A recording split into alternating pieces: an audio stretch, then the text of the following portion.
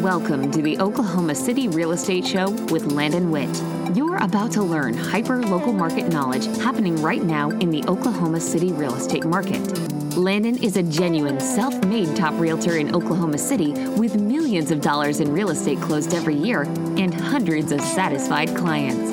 He's top rated by sites like Zillow, Trulia, Realtor.com, and Homes.com. He's actually been there and done it. He's a successful investor, property manager, and residential broker who's worked with clients from all over the globe to help achieve their real estate goals. Whether you live right here in the city or across the country, welcome to the Oklahoma City Real Estate Show.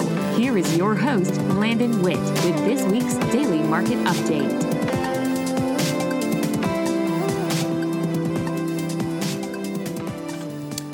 Welcome to episode 10 of the Oklahoma City Real Estate Show. Today on the show, we've got Whitney O'Connor, creator of the Curbside Chronicle, local publication here helping out the homeless folks. I made a trip to the Homeless Alliance this week and recorded an interview with Whitney, Mr. O'Connor, about the status of homelessness going on currently, and also a new program that they've been launching that connects real estate investors with a homeless outreach program. So we're going to talk about that later on the show today. I want to jump right into the market here.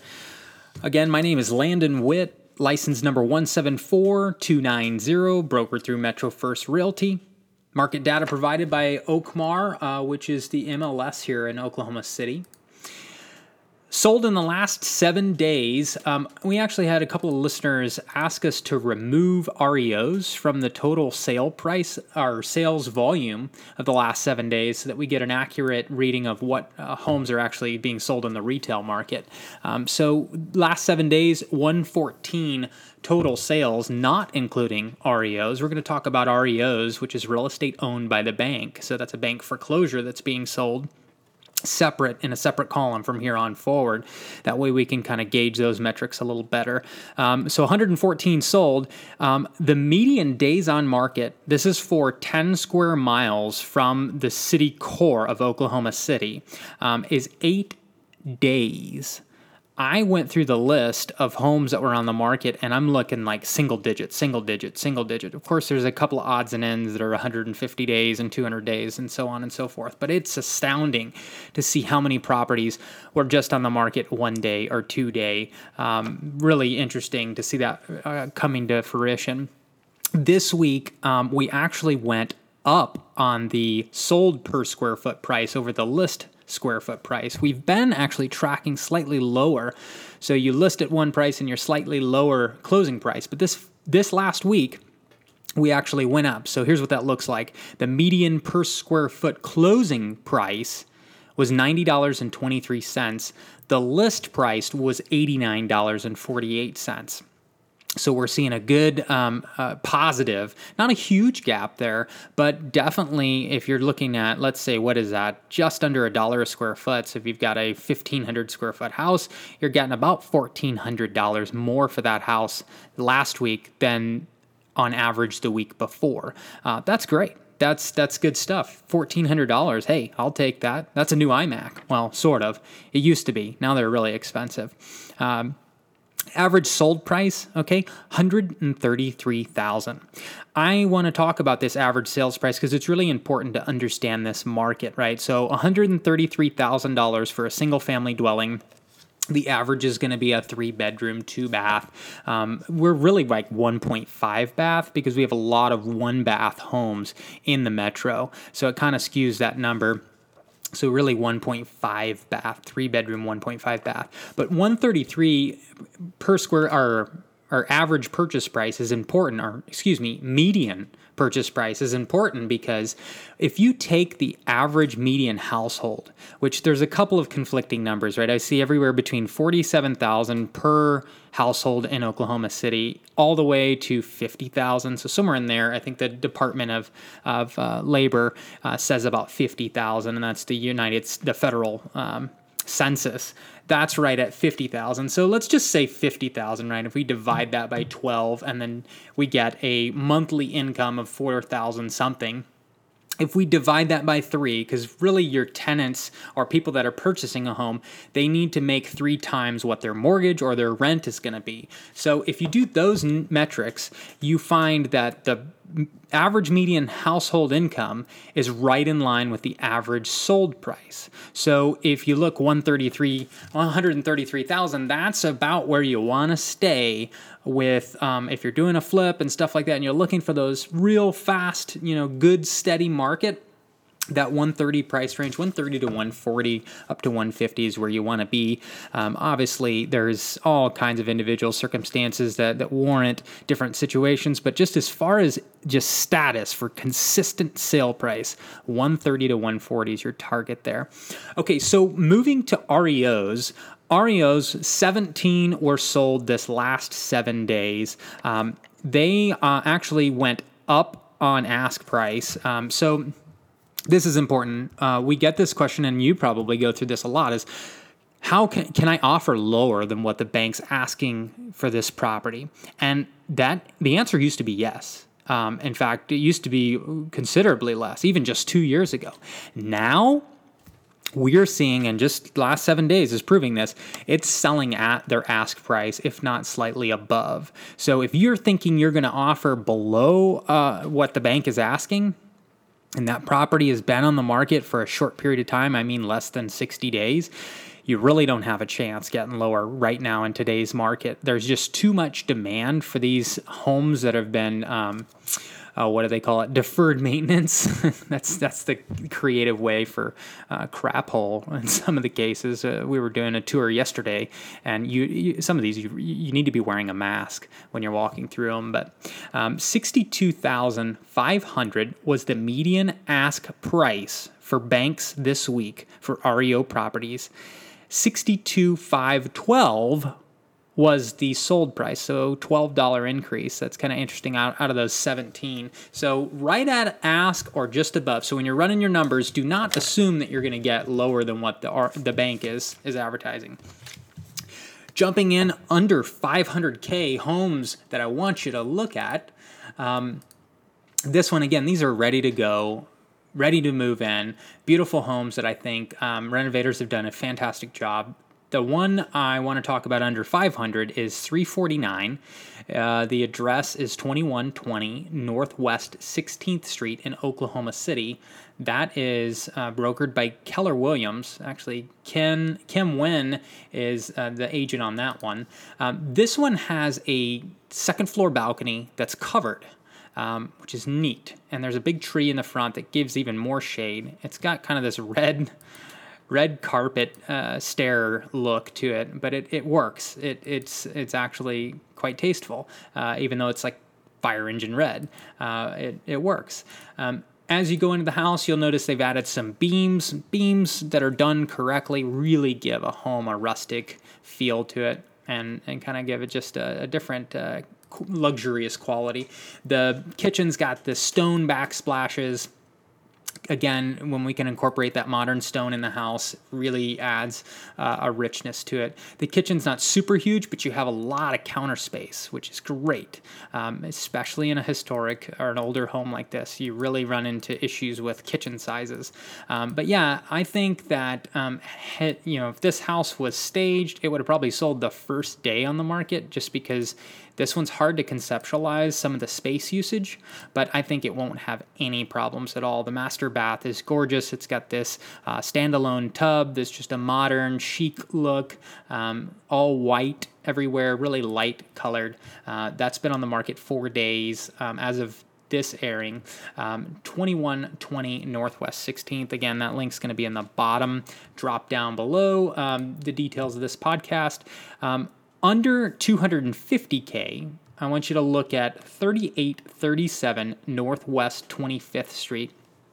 This one is listed for $129,900. Again, hello, those metrics, 130, that's the target. And guess what? It's 4 days on the market, but it's already got a highest and best offers due issued on it, which means that they've received more than one offer to the point where they're saying, hey, everybody, we're going to halt the sale for right now, and we're going to give everybody a chance to put in their offer. And whoever gets the highest offer wins. Again, 130 price range. Look at the magic. Look at the action. Look at the fish biting the hook, if you will. This one's got some interesting colors. They went with the blue again, which has been statistically really popular when it's done right. That kind of darker blue. It's kind of a darker blue. It's not the full royal blue, but pretty close to it. They've done a good job with the subway tile in the back and the backsplash of the kitchen, that kind of stuff. They've also got a really neat range hood thing going on there. It is an electric stove, but it is a crawl space house, so it's not that hard to add a gas stove if you want gas. So anyways, that is 3837 Northwest 25th in the Martindale edition. Okay, moving on to the news. Property news for Oklahoma City. Plans are underway for a large-scale development at Penn and Northwest Expressway. You really kind of have to look at the map on okctalk.com to see the full layout of this, but it's a development group out of Tulsa just applied to rezone property between Northwest Expressway and Northwest 50th west of Pennsylvania Avenue with the goal of creating a 5-story mixed-use development. This is a Veritas development. They're led by Ryan McNeil out of Tulsa, and they've acquired several tracts of property around the Penn Square Mall area. So that's exciting. They bought the Salvation Army property and several homes from Chesapeake Energy when they were selling off some of their assets in 2016. So they've been a company to watch for sure. That's Veritas Development. Again, Ryan Neal's company. They've had 6 meetings so far with local residents over the last year to share their plan, which calls for rerouting Northwest 50th through their proposed project in alignment with a traffic light, which also serves 50th Penn Place to the east. So you can check out the schematics on that. But again, that Penn Square Mall area, the real estate's really been hot around there. And it's going to continue to get hot with investors spending big money. I want to move closer to downtown. There is a huge public art display coming to Automobile Alley. Pretty exciting to get these cool, fun stuff in the city. This is the Contemporary Museum with a contemporary showroom on site. It's basically, to describe it, it's like a open air park feature. There's one, it's called a whiteout, right? And there's one in New York City, and it's basically where they take a span of nature or a span of open grassy area, and they add this electrified whiteout space that's just all these white light bulbs and stuff that just kind of light up a very defined rectangular piece of ground, and it creates a real kind of airy spatial feel in the area. And it's really cool to go on like a date and stuff there, or get your Instagram photos done. Artist Erwin Reddle, I think that's how you pronounce his last name, he's going to execute Whiteout, a massive installation that was first commissioned by Madison Square Park Conservatory in New York. He's also done other installations around the world. That project is supposed to get done this fall, so that'll be ready for winter time. That's going to be 40 foot by 80 foot and will be 12 feet high. Again, that's planned for the fall in Automobile Alley, so get your dates ready for this fall. You can take your lovely bride or girlfriend or to-be girlfriend out to that display. Bank First, want to talk about them. They're moving some waves in town.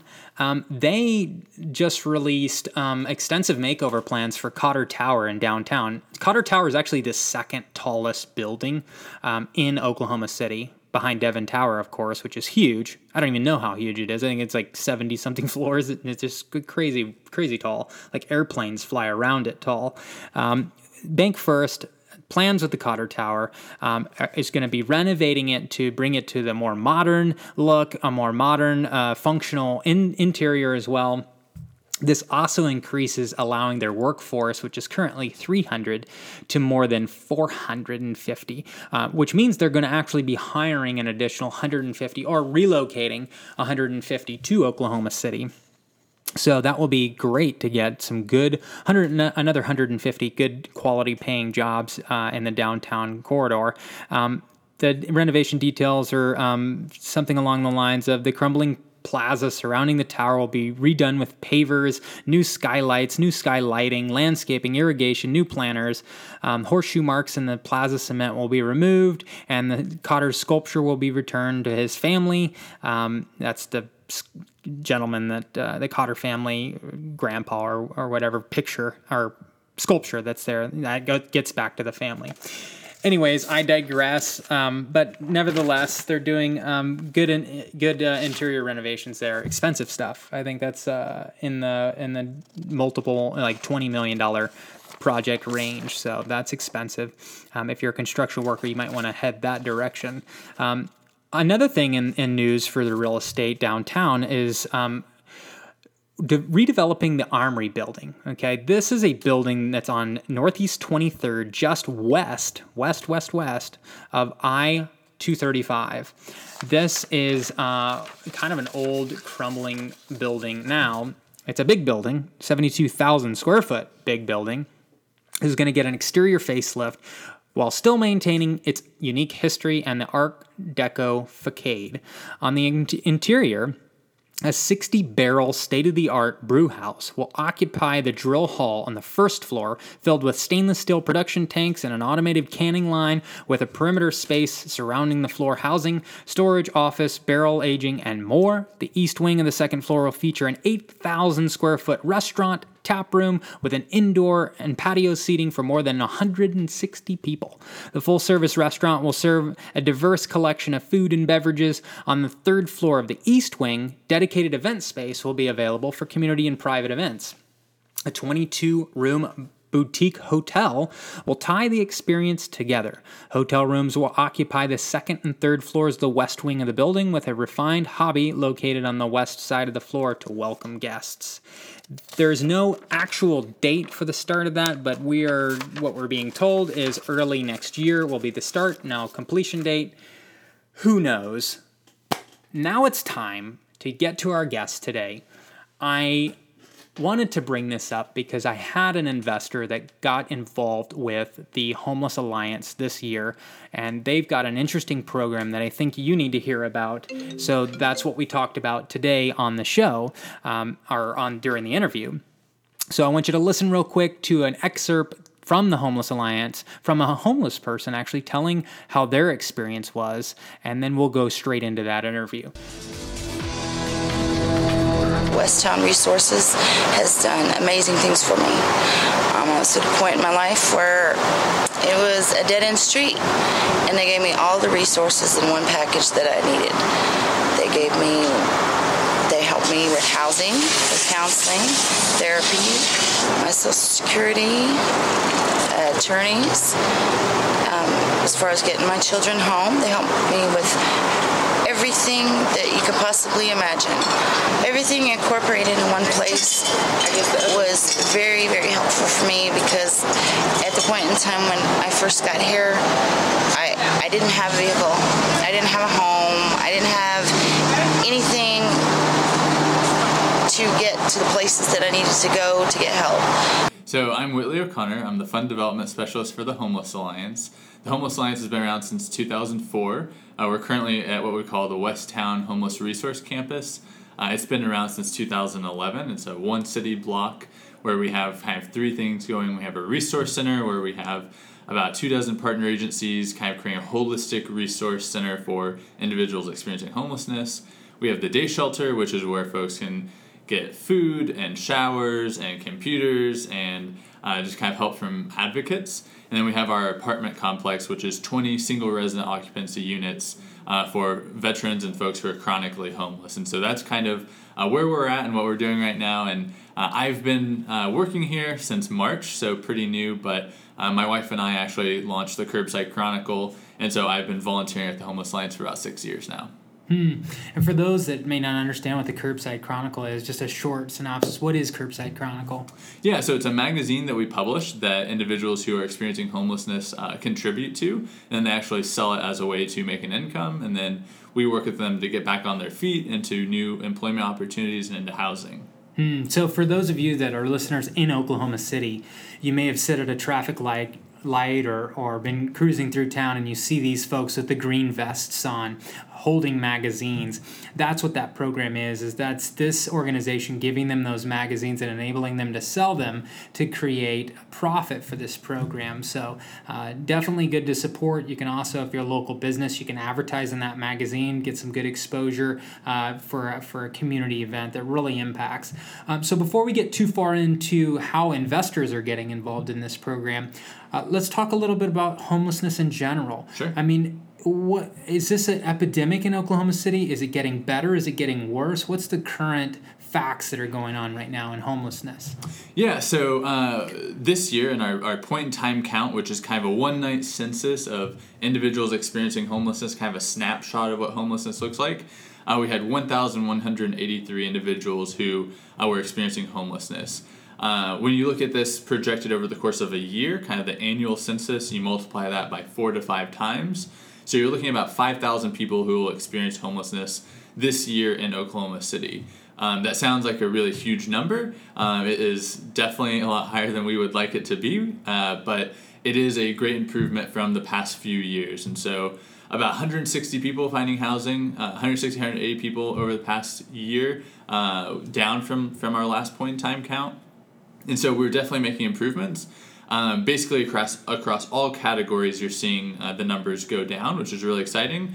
The one exception to that being unsheltered individuals. And so there's still kind of this perception in Oklahoma City that homelessness is going up, and that's driven by the visibly homeless individuals going up. So this past year, unfortunately, we saw about 47% increase in unsheltered individuals. These are folks that either don't meet the criteria to go into a shelter or for whatever reason choose not to. Maybe they have a companion animal. And so those folks are increasing, unfortunately, fairly drastically due to a number of factors. But so it's getting better overall, but there are some factors that make it certainly seem as though it's getting worse. So just so that I understand what you just said, so there are less overall reported homelessness in the city. However, a higher percentage of those that are homeless are now without shelter altogether, truly homeless, Yes. living under trees or something like that. Is that what we're talking about here? Yeah, so in encampments, under bridges, generally just in the elements outside, yeah. Mm-hmm. Okay, so I have heard a couple of individuals, especially Jason Hartman did an investor tour earlier this year. Some of you may be on it. The red carpet bus took about 300 of us around the city to kind of check out different investment opportunities. And there were some comments along that tour of, oh gosh, it does look like there's a lot of people on the street corner, this kind of thing. Just to get this out here, when people are on the street corner, asking for money, is that a legal activity, or what is that? What does the city feel about that? Yeah, so it's absolutely a legal activity. It's a First Amendment right to your free speech, right? They're displaying that they are experiencing poverty. They're asking for help in that regard. So it's certainly very much a right for them to be there. As for how the city feels about that, that would be a question you'd have to ask some of the folks at the city council, but it's something we definitely have a very close relationship with the city. There's a really great resource called the Homeless Outreach Team, a part of the police department, and their sole job is to work with folks experiencing homelessness and very, very low-income folks, not in a manner of citing and fining them, but rather in trying to connect them to these different resources they need to improve their lives. And so they're working with a lot of this population we're talking about and trying to do it in a compassionate way, in a way that's actually going to get them back on their feet and not using our resources to put them in jail. And so that's a really great program. So there are things like that happening in the city that are really exciting. But certainly, yeah, if they're out there, they have as much right as a politician trying to get votes. Yeah. Sure. So you get this question too when we talk about homelessness in the city. I don't want to give to the person on the street corner because I think it's just going to go to booze, or I think they're going to use it as drugs.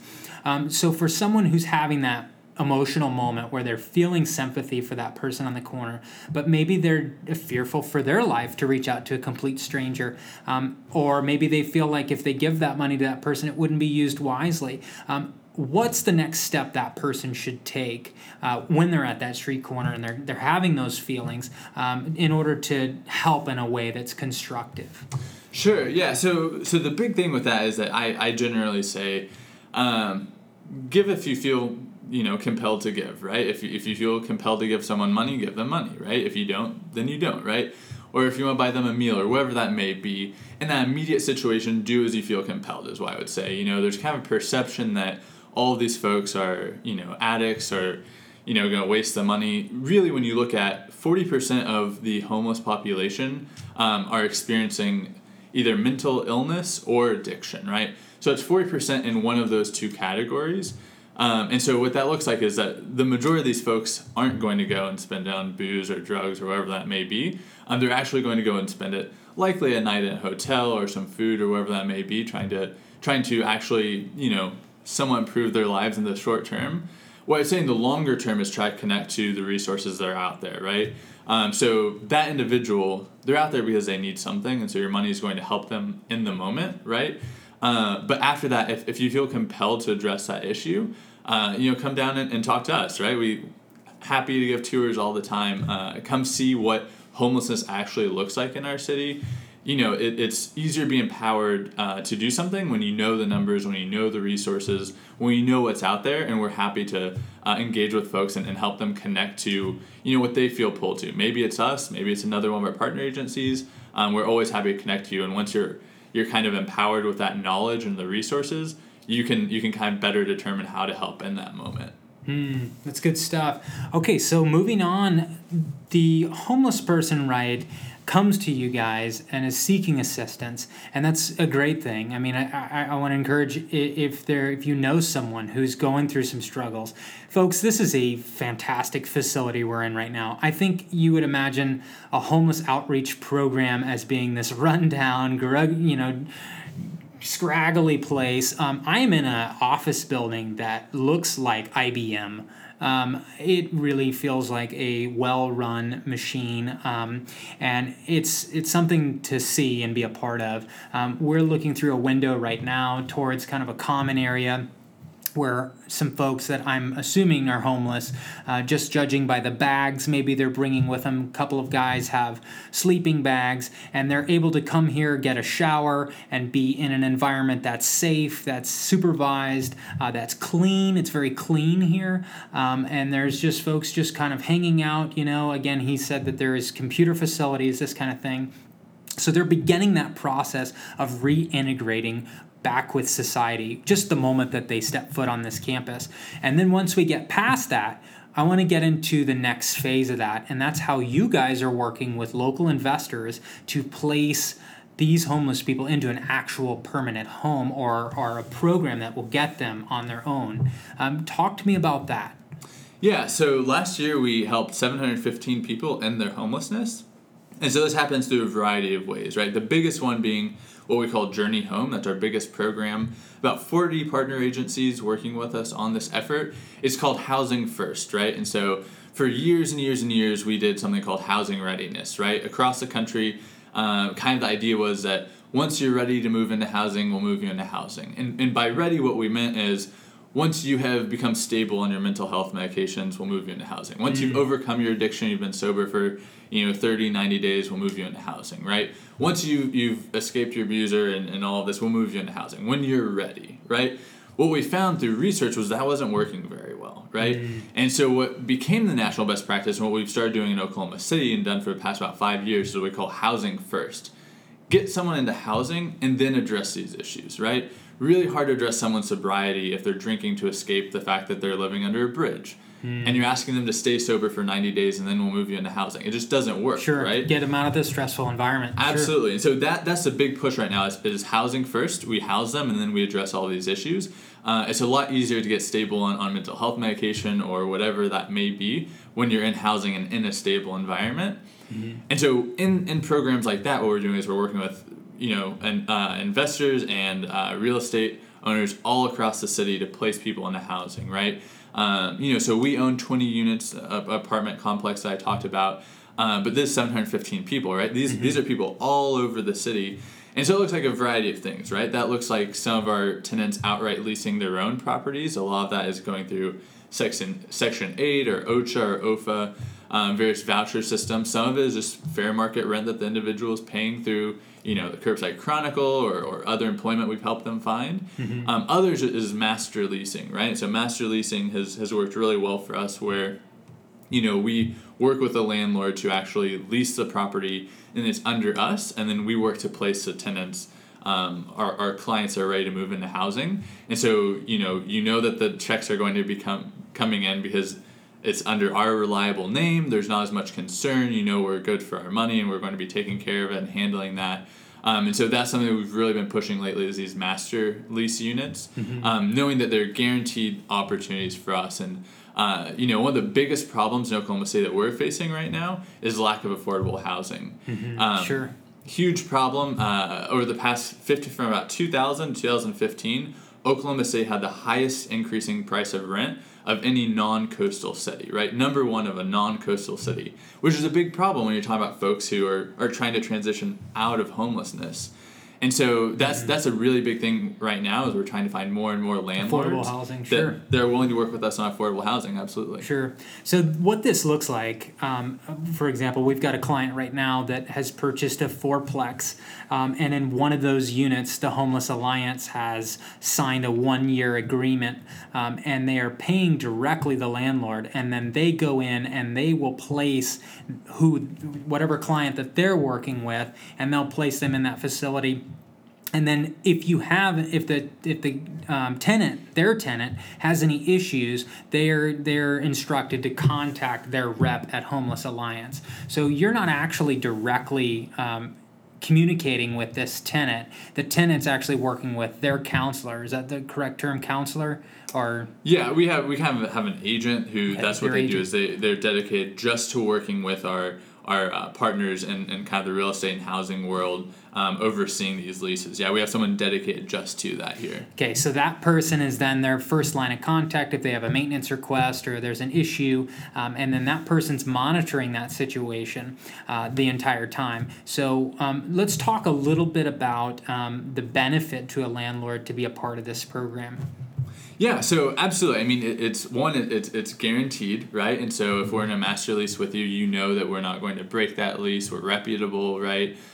We constantly have clients, because there's a lack of affordable housing, we constantly have people to place, right? And so even if it's not a great placement for one of our clients and we need to move them somewhere else, we're going to, 1, continue to pay you, and 2, fill it with someone else, right? Another great benefit is that, we are working with our clients, right? Whereas, for the most part, you don't know who necessarily is moving in. You might try to screen them or whatever that may be.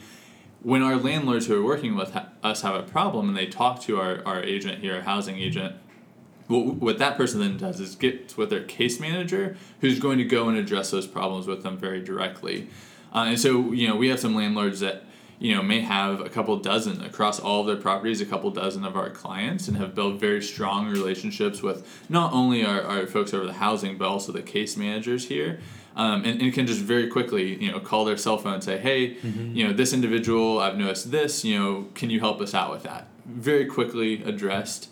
Whereas, in other situations, that may not be the case, right? If you have a bad tenant, you can address it with the tenant, but if they're not doing anything, there's no repercussion. Whereas with us, because we have all these other supports and because our case managers are actively involved in our clients' lives, we can address those problems very quickly. And if it turns out it's not a great placement, we can work to, 1, fill that placement with someone else, and then work with that client to find a better environment for them to flourish. I think the key here is participation. This organization participates in the lives of the people that they're helping to restore. And so I want you to think of this in terms of maybe you've got 30 units in your portfolio. Some of you have 50, 60, 90 plus units in your portfolio, and you're looking for a way to give back to the community. And here's a way to give back to the community and still maintain your P&L statements, maintain your income, everything's still looking good. In some cases, you may even get a little bit better rent from them because it's so consistent. And then they're taking care of those issues. So it's really a win-win where you get to make a difference in the community and get that steady income. So I really want you to think about that going forward with your portfolios. So tell me, if they're interested in finding out more information about this program, where do they go? Is there a website? Is there a person that they call? What's the first step to them just getting more information about this program? Yeah, so if they want to call us at the Homeless Alliance, 405-415-8410. And if they're interested, if they're a landlord that wants to participate and work with us in these programs, just say that. They'll be connected through to our folks that are working on housing, and we'll kind of feel out what that looks like, right? They own an apartment complex, they own a series of homes. What type of clients are we working with that are going to work well, right? We have programs focused just on families with children. We have just veterans. We have those who are chronically homeless. And so work with them to figure out what's really going to fit with them, right? What we're not trying to do is go out and cause disruption. And our relationship with landlords and our relationship with the community is very important to us and very central to what we do. And so we want to make sure these are good fits, right? We want to make sure, like you're saying, that they are making money and this is consistent, and that ideally our tenants are better than the other tenants they have. We have folks that own apartment complexes who, when a unit comes available, they're calling us, right? Sure. Because they know our reliability, they know the clients we're placing, they know how involved we are, and that's what we want to create, right? We want to create more of that, where we're reliable, we're seen as a good partner in real estate, really. So what's the exit strategy for that particular scenario? Let's say you sign a 1-year lease on a single-family dwelling with a nice backyard, and you place a homeless family, okay, that maybe has kids, in a very touching situation. Over the course of that year that they're under the lease, is the goal to get them a job and then get them out of that house and on their own, paying their own rent? Or is, how does that work? What is the, what keeps them from just, okay, this is a great situation, I'm going to stay in this for forever? What's the typical time frame look like for somebody in that situation? Yeah, so it depends on a lot of factors and the barriers they're trying to overcome, right? But that's going to look like us hands-on working, like you said. Let's work on finding a job, right? Once they have a job, let's work on some of your other barriers, right? And so what that looks like is us kind of continually pushing them forward and trying to make improvements.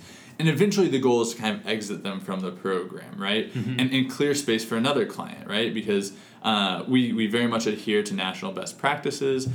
Case managers shouldn't really have more than 20 or so folks on their portfolio before they're kind of losing touch as often as they should, right? Sure. And so we're adhering to those things, and what that means is that if we're able to exit them, if they're back and stable and stay on their feet, and they no longer need our assistance, we want to make room for someone else to come in. And sometimes that means that family just taking over the lease because they're stable now and they have the ability to do that. Sometimes it means, they've found that, they're steady and they're back on their feet, but they're ready to move somewhere else, right? There's another part of the state that's better for them, and so then we're working with maybe another landlord, or depending on how large the portfolio is, maybe the same landlord, to place them in what may be a more ideal location or situation for them now that they're steady and they're on their own and have found a lot of independence, right? And so yeah, that's kind of the goal, right? Is that they get back on their feet, they're able to pay their own rent without any assistance, and that they just go on and flourish, right? After that tenant decides, I'm going to go someplace else, you guys keep that lease, or you try to, if that landlord wants to keep that lease in place. What's the longest? I mean, what's the average here? Are you do only one year, or do you guys do multiple years? I mean, what does that look like? Yeah, so our master leases are fairly recent that we've really gotten into that, so we don't necessarily have a lot of historical data. Sure. Yeah. So the Housing First, like I said, is only 5 years old in Oklahoma City, right? And these master leases, we've really started kind of getting our feet on the ground with that, and really starting to kind of get a number of folks interested in working with us in that capacity. Sure. But yeah, ideally we keep a lot of these, right? Because we find success, and then you can replicate that, right?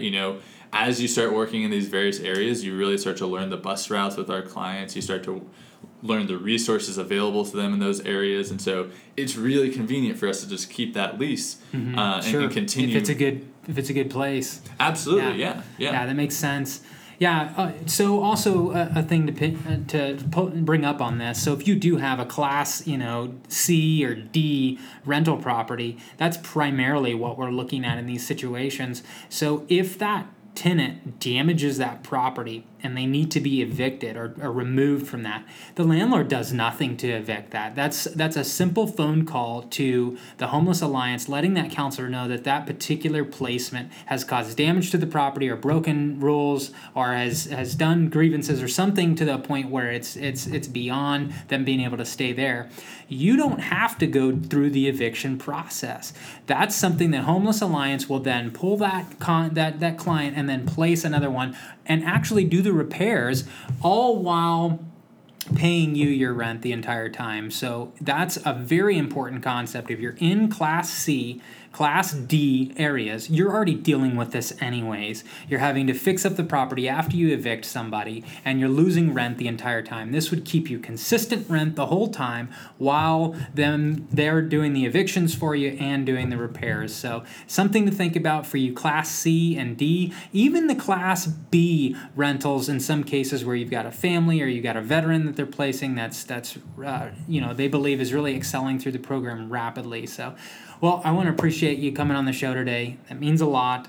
You guys are doing excellent work. Remember, if you ever see the green vests around the city of Oklahoma City selling the magazines, that's part of this program. And you can also call this program and get involved in that magazine as well through advertising and various other ways. You can always give anytime. The website, I believe, is homelessalliance.org. Mm-hmm. Is that right? We're going to put a link at the bottom in the comments as well as his contact information. That way you can get a hold of this. Any type of donations and funding that you want to do, if you want to volunteer at this program, you can all find those resources on that website. But that's it. Thanks for coming on the show today. Yeah, thanks for having me. I really appreciate it. And that concludes episode 10 of the Oklahoma City Real Estate Show. If you got questions, comments, or concerns, you can visit okcrealestateshow.com. There's a feedback box down below, or you can email Landon, Landon, at okcreal.com. That's Landon Witt at okcreal.com. Wherever you are, wherever you're listening, you have a great day.